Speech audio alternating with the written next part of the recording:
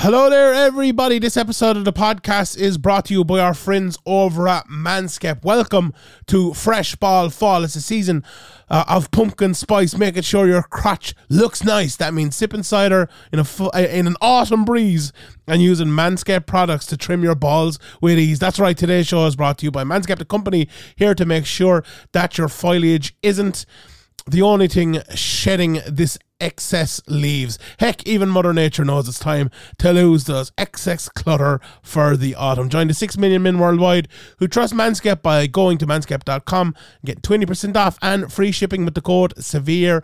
And today is the roundup for our Patreon. With Harry bringing you through all of that good stuff, and we're proud to bring you that with the help of our friends over at Manscaped, making that all possible. And if you go to patreon.com/SevereMMA podcast, you can get all the rest of the podcast there. But the glorious package over at Manscaped is that Performance Package 4.0. Inside the 10-part platinum package is everything you know and love about the Performance Package, plus some shower goodies included to elevate your grooming game to platinum. The Lawnmower 4.0 trimmer, you know all about it. The Weed Whacker nose and hair trimmer with the proprietary skin safe technology to protect your delicate parts and holes. Both are waterproof, so you can do them in all weathers. In addition to that, you have your shower routine can be upgraded with the Ultra Premium Body Wash and Ultra Premium 2-in-1 shampoo and conditioner. You have your skin and your hair feeling hydrated and smelling fresh. Don't forget to apply their aluminum-free ultra premium deodorant.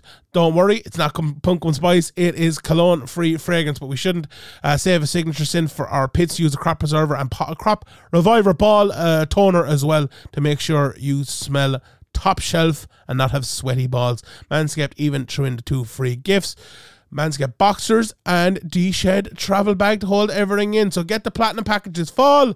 These products are great to be hits. They're going to be hits with your dangly bits. So get 20% off and free shipping with the code SEVEREMMA at manscaped.com. That's 20% off with free shipping at manscaped.com. Manscaped, clear out the leaves. It's your tree trunks time to shine. And now, over to Harry Powell.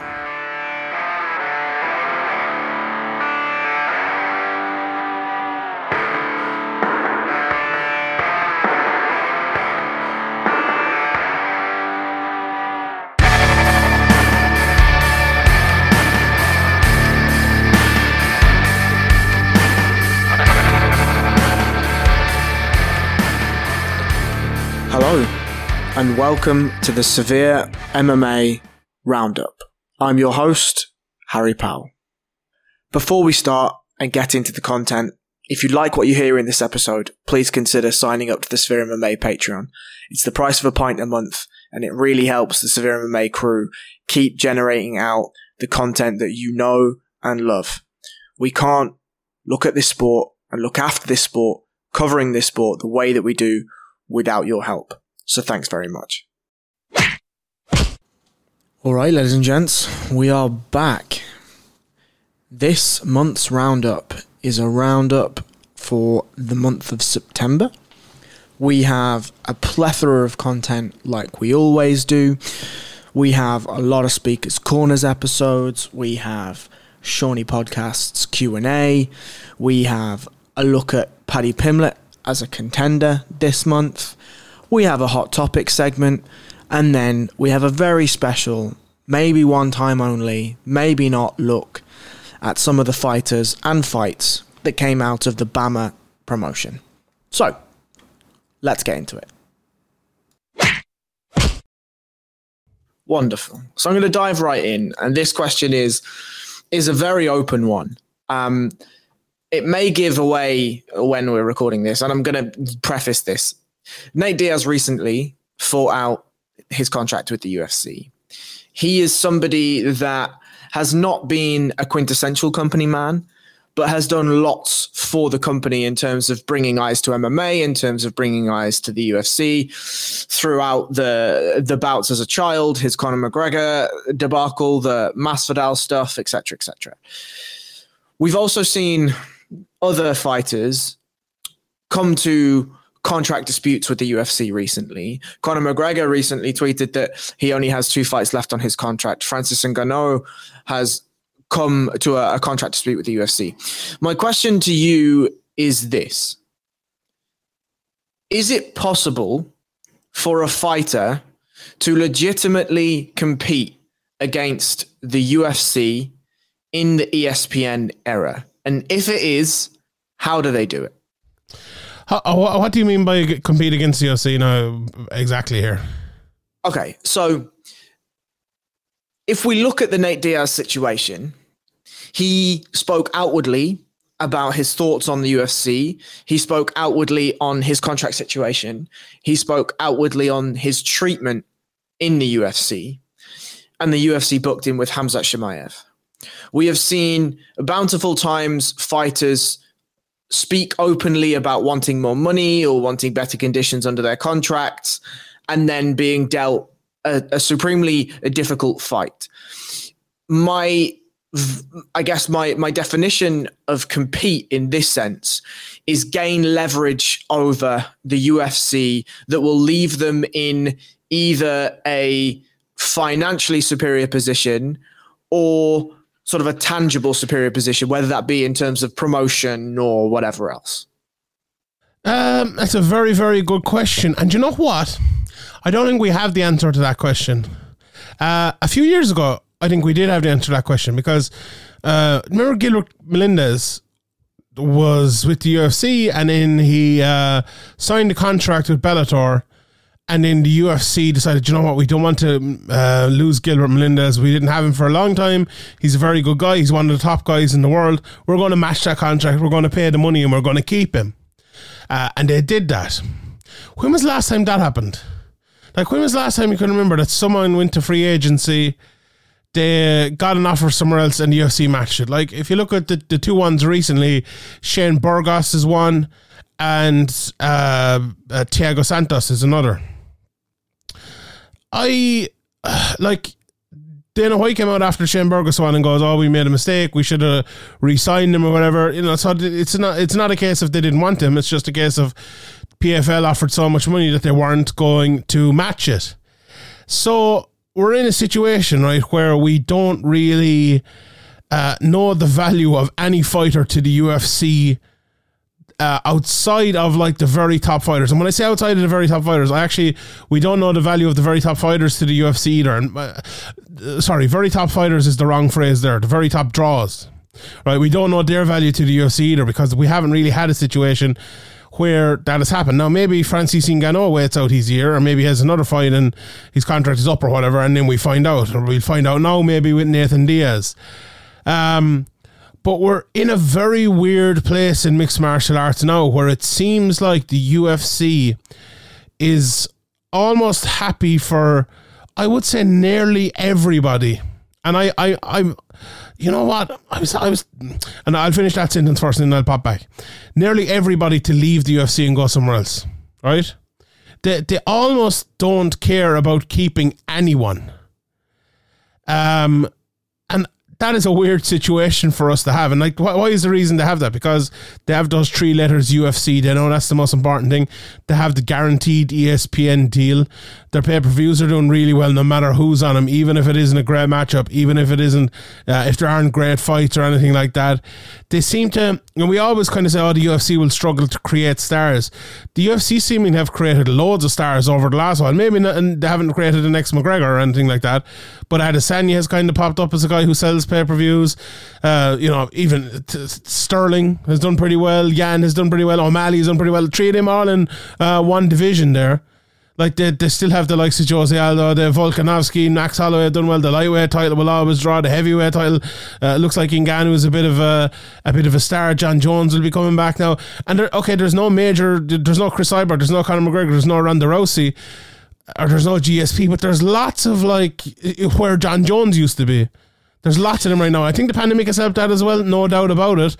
But and my point is here, even if you disagree with that, right, and even if you said those guys aren't stars, those guys are people who draw, the mid-level pay-per-views, and that's all the UFC really want at the moment, all they need at the moment. Go on, you want to interject there? I do. Sorry, I'm not going to cut you, but did the UFC create those though? No. Well, what do you like? What do you mean did they create them? In what way? Because, I mean, if I could just quote what you've just said, you say the UFC has created a number of draws, right? Stars and draws are interchangeable in this conversation, right? You say that they've created these stars/draws over the last little while. And I actually think you look at somebody like Alexander Volkanovski.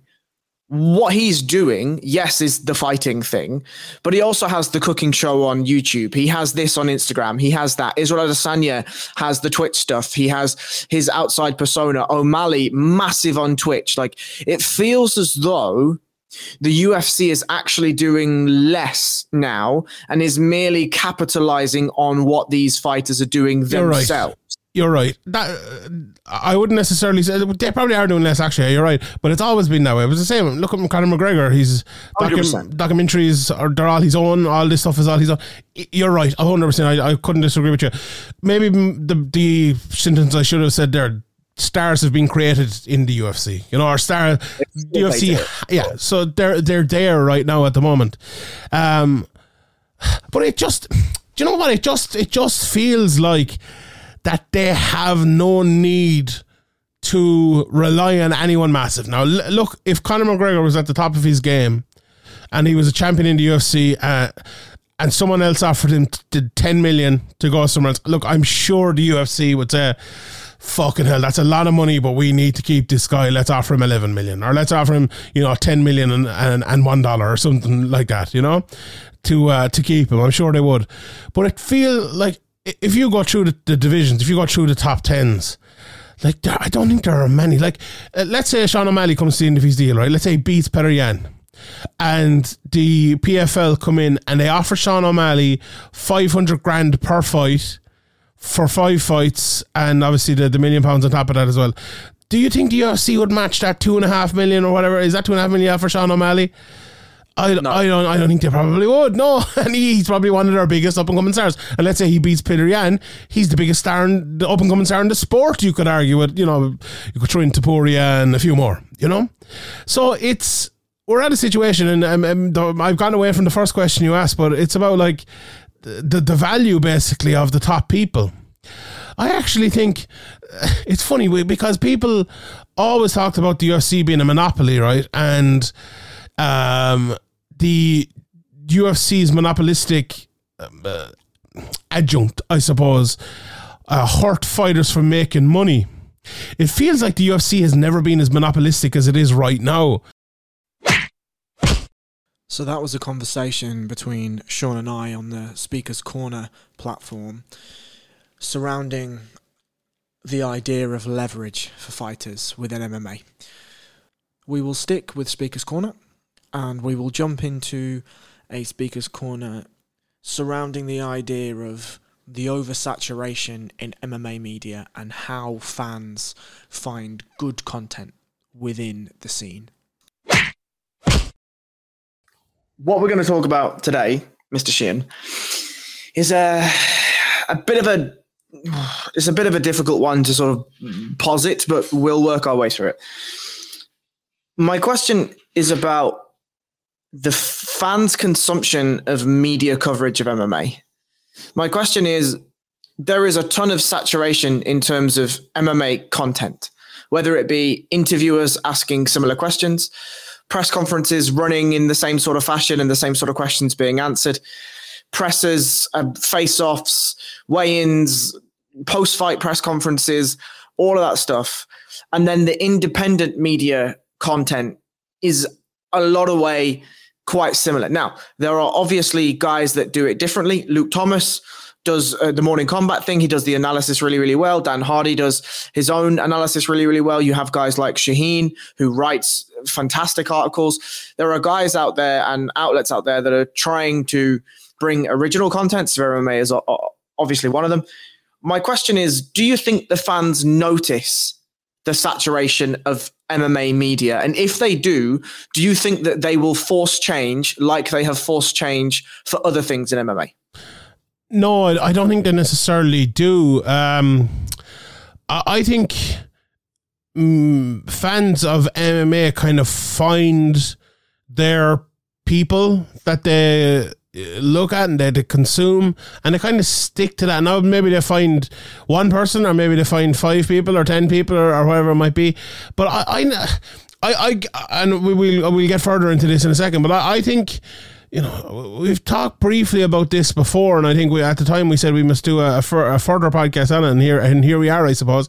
But look, I think when you get into MMA at the start, and maybe you go, you Google or you go on Twitter or whatever, you look up like MMA journalist or MMA media or whatever, and you're going to find MMA fighting, or maybe luckily now for me, you might find Sherdog as one of the first ones, and maybe you'll come onto the Sheehan show or something like that, and you'll find me. But you're going to find Ariel first, then you might find Luke Thomas.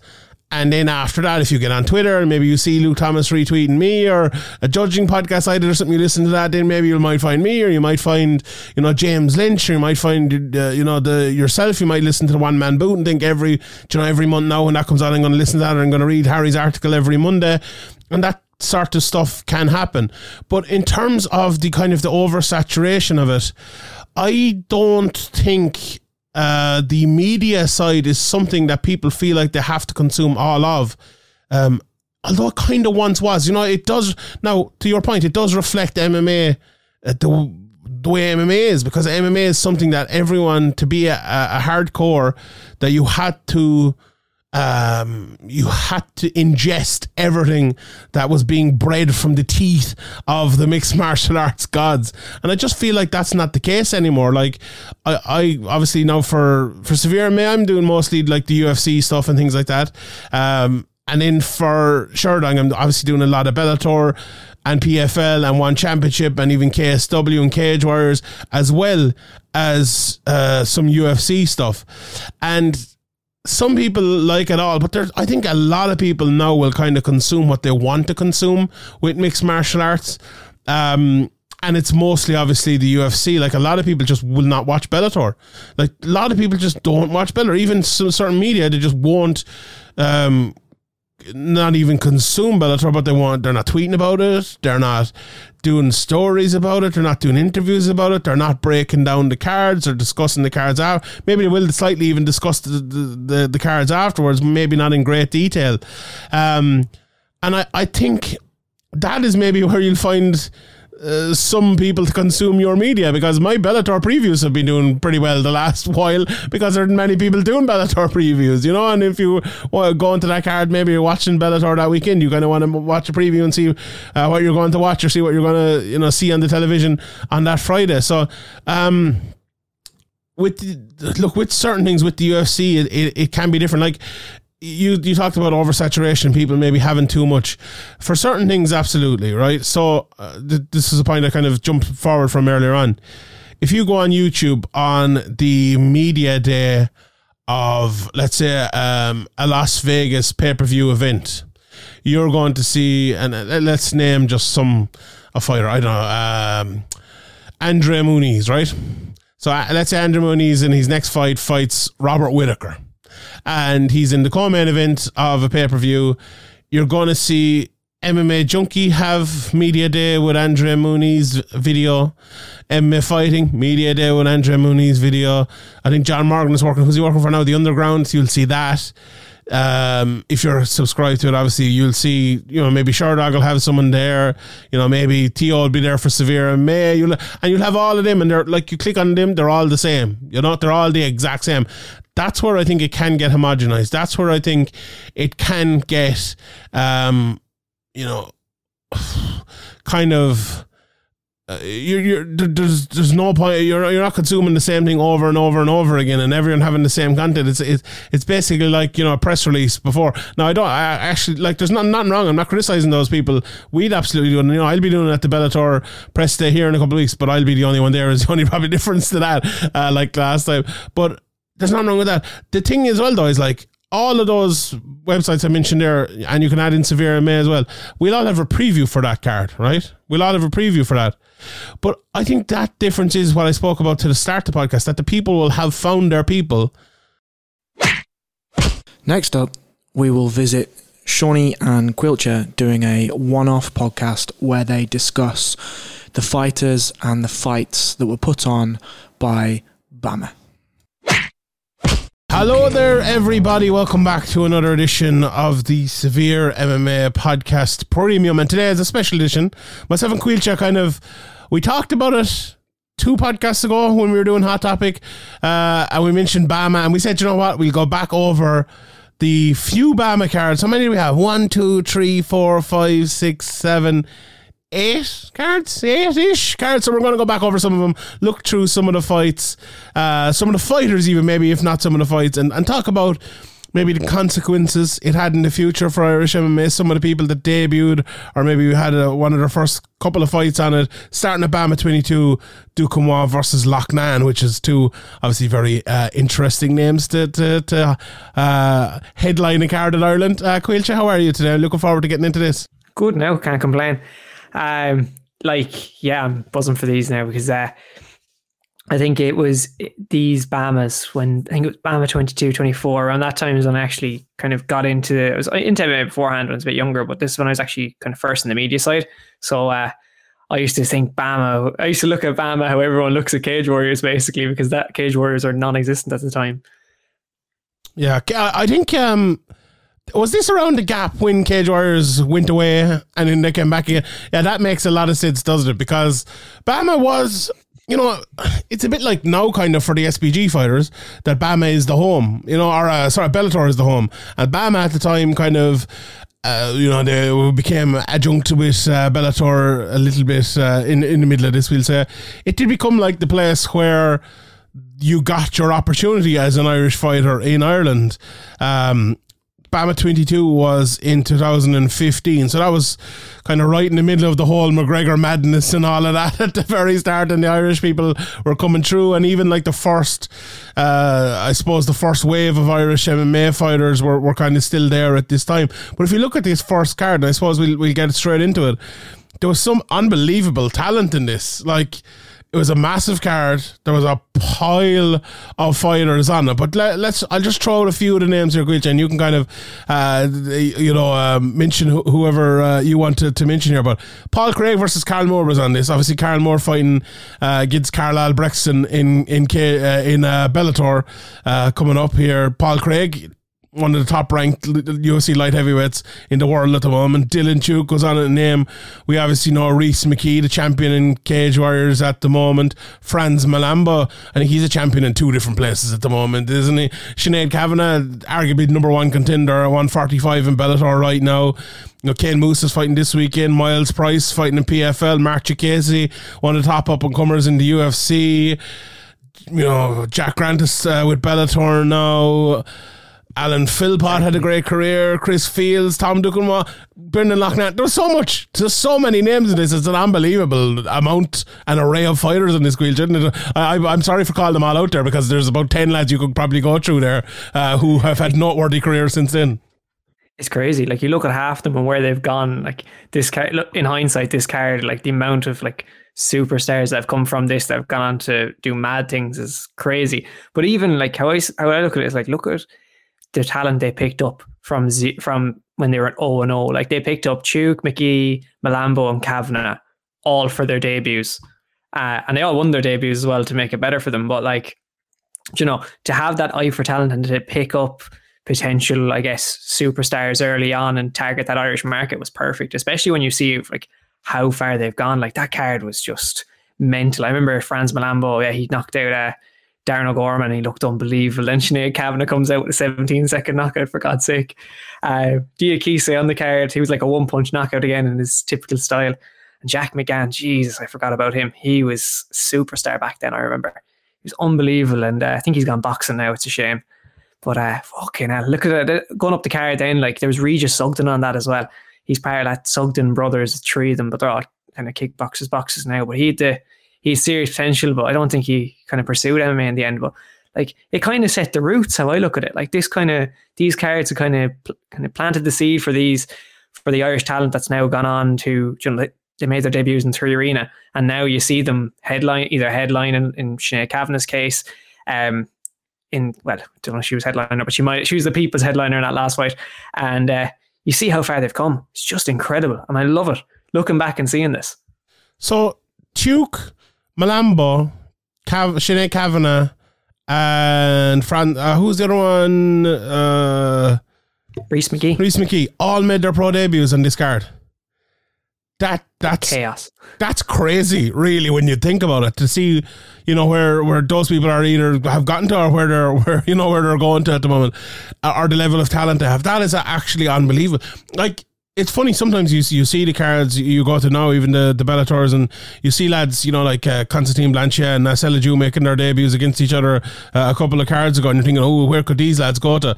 But it's hard actually to kind of, and you can't, I suppose, picture where these lads and ladies are going to go to in those fights. But if you were to look at where they are now and kind of fly back to that, as we're kind of doing here, it's mad. It is mad to see all of that talent came through on that one card. Credit to Jude Samuel. Remember, Andrew, I think it was around the time of this, did an interview with him.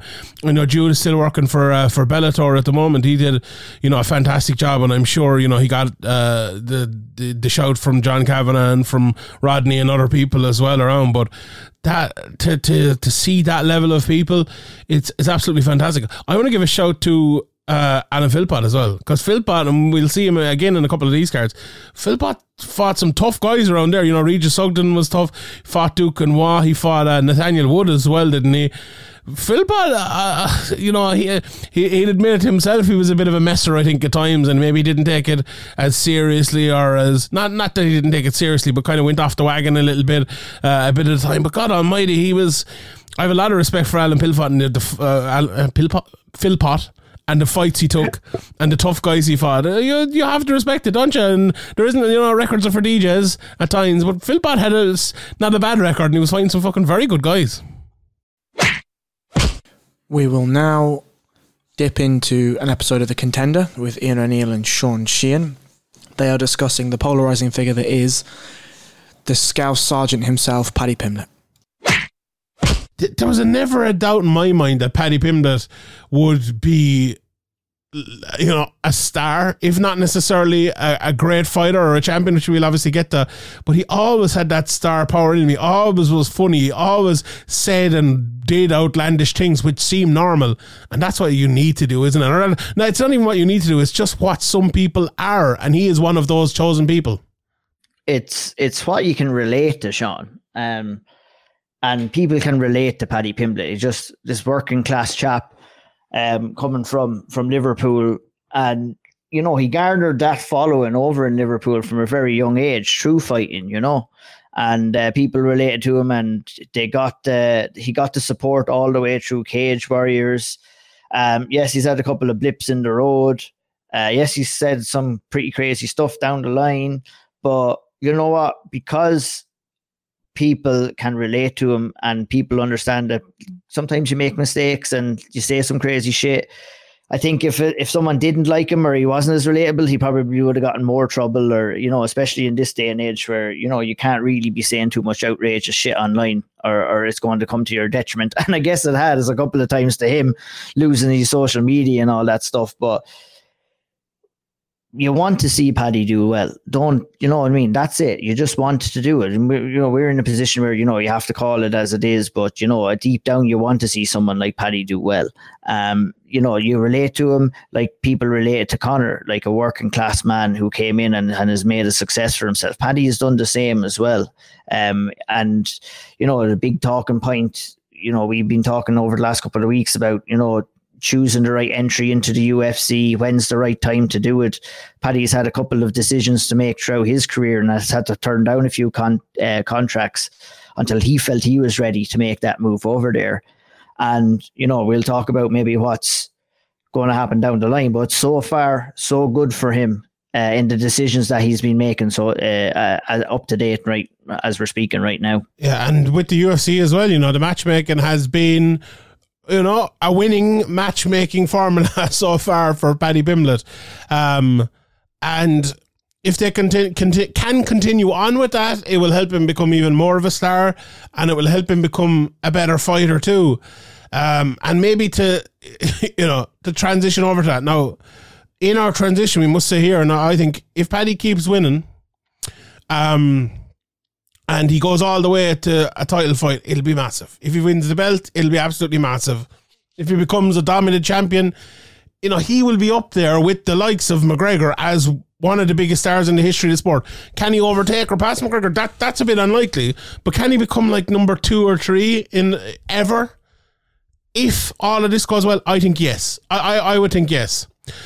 The problem here, and I feel like I've said this before exactly like this somewhere else, I just don't think he has what it takes in terms of the ability to get to that next level of a fighter. We must talk as well about Paddy Pimblett, right? And we obviously we transition over to his ability and transition over to his next few fights and maybe what they look like. You have to look at Paddy Pimblett and realise this: 22 fights into his career.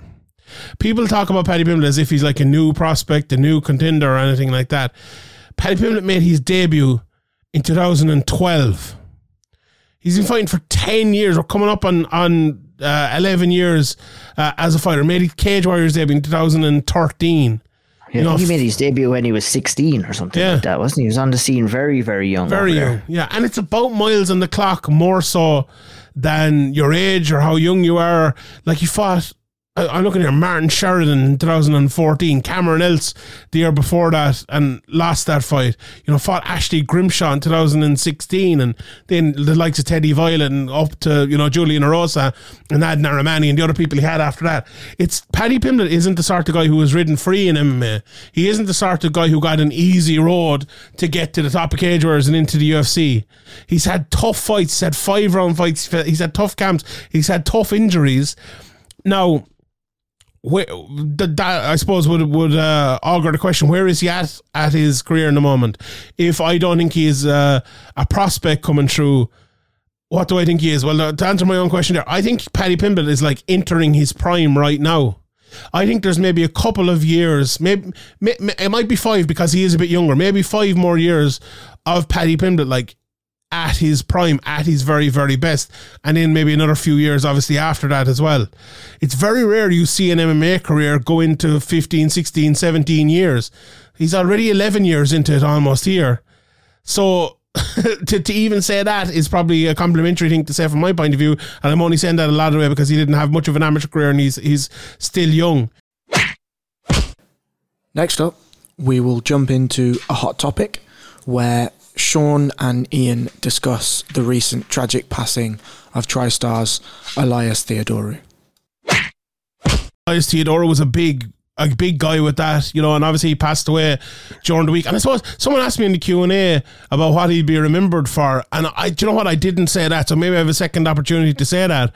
But I think that work with CBD and with marijuana in sports, and it's been a lot. Now, I wouldn't know much about that, to be honest, but everyone you speak to who does know a lot about it and who speaks on that says it's something that is obviously not performance enhancing, but does help the fighters and helps recovery and helps all of that, while not giving you a massive advantage, you know. And he was someone who worked for that. I wonder, and maybe not now, maybe I'm reading into it too much, but I wonder was a part of his illness and stuff, so something that kind of played onto that. I don't think it's a thing that went on for maybe that long, but I'm sure maybe he knew other people, and when it came to his own, you know, his own issues, then obviously helped him as well. But it's, look, very, very sad. 34 years of age, seemed like a really nice guy. I said on the Q&A as well, one of the guys that you see at the start and maybe you don't know how to react to him because he's a different sort of personality than what we'd see in MMA all the time. But I think the more you get to know him, the more you see of him online and things, I think the nicer of a person you thought he was, which I suppose is a great compliment to give anyone. But yeah, I think he'll be remembered as a nice guy, which is a lovely thing to be remembered for. I think he'll be remembered as the person who maybe brought the whole CBD marijuana thing to maybe a logical stage. You know, we have the Nathan Diaz and all of that kind of bringing up very little logic behind it or anything like that, but he was the one that was fighting for its legalization, actually made it legal, fought a fight with a therapeutic use exemption for that as well, which is a massive thing. You know, that's very rare that a fighter actually fights for something and gets it in that. But also, I think he'd be remembered for a fighter who, I think Aaron Brown said, he said he only started at 21 years of age or something like that, competing in mixed martial arts, got to the UFC in 3 years, and then had a very, very good UFC career. Went out of the UFC off one loss to Derek Brunson, which was very unfortunate.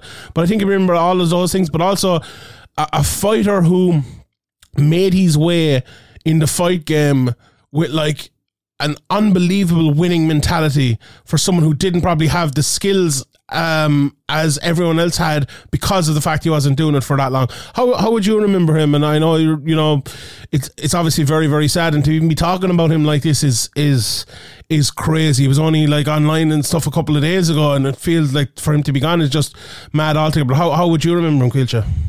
Yeah, it's heartbreaking. I was shocked when I first heard it. Like, it was obviously his diagnosis and all the medical issues was very much kept under wraps. So it was a big shock to the system to hear that. It's heartbreaking to hear someone die so young. Like, but what I'd remember him by, there's a few different things. It's funny. One of the when I first started, I guess, getting into the sport properly. It was around the time of the Ultimate Fighter Nations, right? And I was watching it because I got to meet and train with one guy who was on the season for Australia. And then all of a sudden, Elias Theodorou was on the show as well. And I remember I watched that religiously. Every single week I watched that show. And I loved him. I thought he was great. And ever since that, I followed his career after that, like no tomorrow. And the thing is, like, I think he was fantastic mixed martial artist. He like only losing to Santos, Brunson, Tavares, and then his wins are all incredible. He's very unlucky to be cut from the UFC when he did, but the work he's done outside of the sport was just as good as the work he did inside the sport. And you can't, like, he's got a lot of stuff to make you smile. Like, when he did he was like the ring man for Invicta. Yeah, that was very funny. Like stuff that no one did. He thought outside the box, and like it was brilliant. And he didn't care. He was just him. That's the one thing I really loved about him. He was always himself. There was no persona put on. He may not have been everyone's cup of tea, but he was as real as they come when it came to how he presented himself online, presented himself in interviews, and he was entertaining the cage as well. He's going to be a big loss to the sport, both inside and out. And it's just heartbreaking stuff, really, isn't it? And last, but certainly not least, is the king of the show, the apple of everyone's eye, everyone's favourite segment, the Q&A with Shawnee Podcasts. Enjoy. The first question from our guy. And his question, sorry I was on the absolute lash in Donegal last week, so I didn't have questions. My apologies, no problem at all. Thoughts on Santos going to the PFL? Were you surprised the UFC let him go? Still a reasonably a reasonably big / well-known name in the division, albeit not the fighter he once was. Not necessarily. Like, I tweeted this out maybe a year ago or something, like a Dominic Reyes. I use the word Dominic Reyes, but you could. I could easily have used Thiago Santos. Those type of fighters in almost every weight class in the UFC, as I kind of updated it there a couple of weeks ago, why would they not go to the PFL? Like, those lads are fighting for it. Look, if they get into the main event, maybe they're getting a couple of $100,000 or whatever, but they're nominally fighting for smaller money than the lads in the PFL are fighting for. And we know that because the money that Brendan Loughnane and other lads got is coming out. So if he goes to the PFL, he's probably fighting for similar money in every fight than what he'd get in a main event. And would every fight for Thiago Santos be a main event? A lot of them lately have been, absolutely. But even if it is, 20, 30, 40 grand less, the next time he fights, it might be in a co-main event, and that might be $100,000 less, so he'd make it up anyway, right? So he's not fighting for less money, more money, I would say, of anything. And then there is that prospect of winning $1 million at the end of it. So I think someone like Thiago Santos, who, as Return to Max said here, well, he didn't really say it, but I think most people would say it, on the way down a little bit, he's probably on the way up in PFL, considering the level that is there. Now, the level is improving all the time. It could be him versus Will Fleury if Will is in that one and at that weight. So that's a tough fight for both of them. No easy money for anyone. But I just think it makes a lot of sense. The UFC, I don't think the UFC are going to be able to match a lot of the guaranteed pay that PFL are going to offer if they're paying the way they are paying. So what you do with Chimaev next? Do you do Colby Or do you do the winner of Bilal versus Brady or someone at 185? Well, this is an easy one. Robert Whittaker is the only fight to make. There's no, like, if he's staying at 170, okay, I can see either of those two options. I like him versus Brady or Bilal or Colby. Yeah, no problem. If he's going to 185, him versus Whittaker, there's never been a fight that's made more sense than that, right? So he's number one contender at 170 now. If he goes up to 185, let me just look at the rankings just before anyone goes mad. Oh, he's earned the 170, but he hasn't earned the 185. Let's look at the shit that's at 185, right? Right. So there's Whittaker, Adesanya, and Pereira, the top three at the moment, right? Two lads fighting for the title, and we know Whittaker. Then after that, we've Cannonier, Vettori, Brunson, Costa, Strickland, Hermanson, Till, lads. Till at number fucking 9. Come on. Do you really want to see him destroy Jared Cannonier or destroy any of those lads? I don't. Like, he can do that afterwards if he gets the title, maybe. Put him in there against Robert Whittaker and then have him fight Adesanya when Adesanya, pussyfoots around your man for 5 rounds. No fight has ever made more sense. Like, Whittaker is in this position right now where there's nothing for him. Like, he's beating the rest of the division, or he is beating or will beat, or, whatever you want to say it, the rest of the division. And Adesanya is above him, and, he's not getting a fight with him for another while. He's crying out for a fight. He's crying out for a matchup. He's crying out for the number 1 versus number 2 guy to battle it out for the title. That's perfect. Next question. What does Marvin need to do to reach next level? He's very good, but he looked totally lost and outclassed by Rob. Look, I think the answer to that one is not much, really, in terms of that fight. I think he was just outmatched, outgunned, and outtaught. And the out-taught bit was the main part there, because when you look, I say it regularly, and people who listen to my Q&As and the podcast and things know it's a phrase I always use. What separates a good fighter from a great fighter is their ability to change mid-fight, is their ability to adjust to the adjustments of their opponent. That's what made Floyd Mayweather a great boxer and other MMA fighters great MMA fighters. It really is. And Marvin Vettori showed in that fight that he was not able to switch up whatsoever in the fight. That's not really a thing that you can teach, I don't think. Or it's like the fight. Look, if he doesn't have the fight IQ by this stage of his career, I don't know if he's getting it, especially in a weight class like middleweight. I think it's going to be tough for him after that. A big part of it, I spoke about it with Mac Desi a little bit on the main podcast.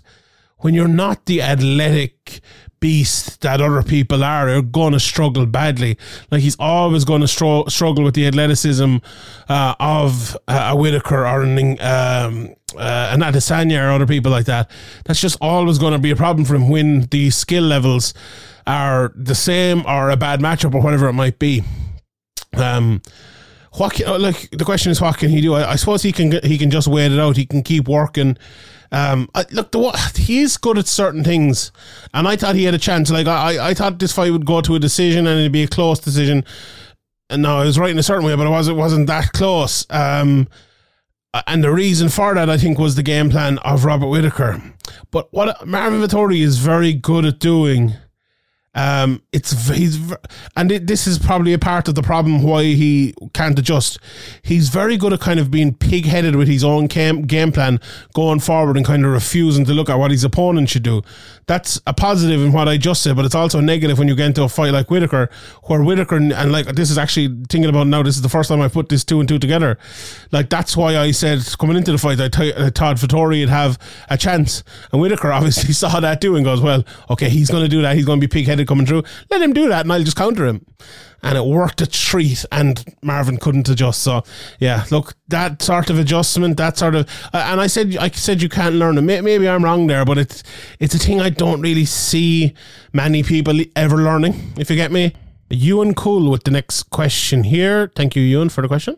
On the Gomis versus Aaron's fight, the dissenting judge scored the fight 29-29, with the third round scored a 10-10. Defense from the judges' union, please. Surely there was plenty action to allow differentiation of the fighters. Yeah, there's no judges' union defense here, unfortunately, for that poor old judge. from what I'm led to believe, that no, I'm not even what I'm led to believe. What happens after all of those events is they have their judges meeting afterwards, and I believe they did. They got through the rounds like this, you know, the dissenting rounds, dissenting judges, and you know, I think that judge was told and will be probably told further as he goes. The thing I would say, and the only defense I would have for the judge is this was the first ever event in France, right? First ever UFC event in France. And look, they wanted to get one of their own judges on it, a guy who's done Aries and done other things as well. He has some experience, very different between having some experience and being experienced enough to officiate a UFC fight. There was probably a bit of like, I don't know who to give the round to, bit of panic, and goes, I'll give the 10-10. Probably lost the head that tiny little bit. And, you know, it's a tough situation. And I feel I wouldn't like to be in that situation myself. I think I actually tweeted that at the night at the time, but he made a wrong decision. There's no doubt about that. He has to learn he can never do that again. That was just absolutely the wrong thing to do. Look, I gave the full explanation on the podcast. I think it's 34 minutes, 30 seconds in. If you want to hear that there's no point me doing it again because probably not everyone's already listened to it. But look, in you know, TLDR, it is written in the rules that 10-10s are only basically given for incomplete rounds. So let's say if it goes 10 seconds, there's a cut or an accidental headbutt or something like that, no punch has been landed, there's no effective aggression or no octagon control, you can't decide a winner of that 10-second period, so it'll go to a 10-10. 10-10s are not there because you can't decide if it's 10-9 one way or 10-9 the other way. Your job is to judge. You know, you're not paid to sit in the fence. You're paid to judge who won the round, and that judge didn't do it there. Right, let's move on. And the next question here is from our guy. Break the wall! Break down the walls! Christopher Graham. How are you, Chris? Did I get the right one there? Break down the walls? Oh, he wanted to go. He did. Did you want to go back? Yeah, he told me to go back to Chris Jericho, so I think I got that right there. Maybe we'll mix it up. Maybe we'll go half Chris Jericho, half Stone Cold. You never know. Anyway, first question from Christopher. Great man, Christopher. Thank you very much. How does the UFC heavyweight division play out now? Let me just pull it up here and have a quick look. Look, I think, look, Francis is coach, and Eric Nixick, you know, Francis is coach, and I think he is. Geez, there's a lot of spoofers in coaching in MMA and outside of it. Anyone watch the Arsenal documentary too? God Almighty, and just see Arteta against Man United. If you're talking about spoofers and coaching, but anyway, but your man Eric Nixick was talking about Francis, and he was saying, "Oh, we want John Jones next and all that." I'm like, well, that fight was supposed to happen 2 years ago, and why the fuck didn't it? So yeah, we'll see on that one. It's hard to think they're not going to do Jones versus Stipe now, isn't it? Like, that seems like the fight that they had planned over the last while. So let's say Jones versus Stipe, and the winner that'll fight Francis. Then you've Cyril, who just beat Ty. Like, Cyril versus Blades, I think makes a lot of sense. You know, maybe Ty versus Aspinall. Then do Derek. I don't know, Derek versus someone else. Derek fought Pavlovich. He has, I think. Let me click on Pavlovich here. Does it show the record? His last few fights. Yeah, it was his last fight. Yeah, of course, he fought Derek Lewis. So, you know, you could give Pavlovich Jairzinho or Rosenstruck or someone like that. But yeah, I think that's the way it'll probably work out over the next while. Would you book Stipe Gagnon next if Stipe doesn't fight Jones for the interim title? Yeah, I probably would, yeah. Yeah, if that, now as I said, if the interim title doesn't happen, or if the Jones versus Stipe fight doesn't happen, I like Stipe versus Gagnon a lot. Like, is Stipe going to take that fight, and is he going to take it easily? That's another question. I would say probably not, but I like the Gagnon versus Blades fight. I think that makes a load of sense. I really do think that's the one to make, so maybe I wouldn't even make. I think it's a great fight, Stipe versus Gagnon. Maybe that's the fight to make after Gagnon versus Blades. So yeah, I'd make Gagnon versus Blades. Oh, next question. Will the UFC keep Gagnon away from Blades? If Francis can out-wrestle him, Blades surely ragged on him.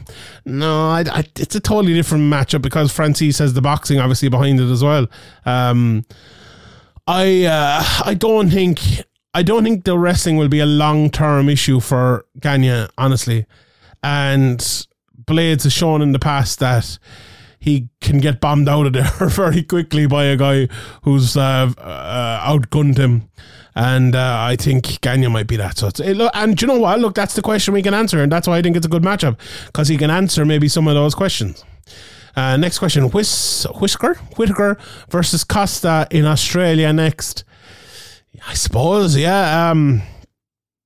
The thing about Whittaker is he just needs to start racking up those matches, start racking up those wins, and if he can win enough and beat enough of the top guys, he'll get his way back. Or maybe Pereira will beat Israel Adesanya and he'll be right in there. He will be the next guy. So him versus Costa in Australia, yeah, sign me up, sure, why not?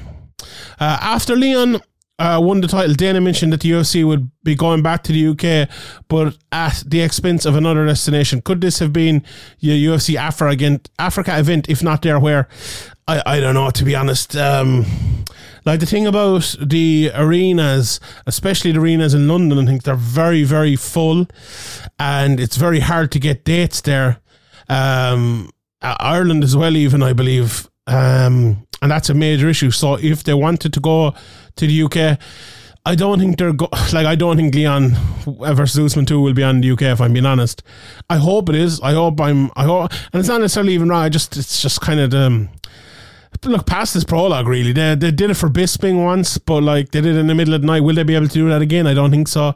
I think it'll end up being on in America. Is it the UFC Africa event? I don't know. Like, the UFC have been talking about Africa for years.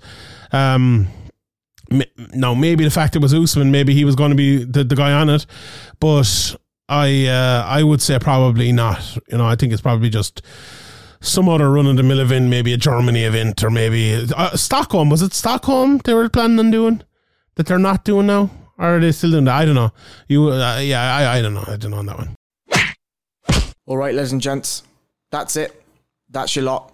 I hope you enjoyed this month's edition of the Roundup. As always, if you can, please head on over to patreon.com/pints and sign up there to get unlimited access to every single podcast, every single month for the rest of existence. Thanks very much. Take care of yourselves. Have a great one.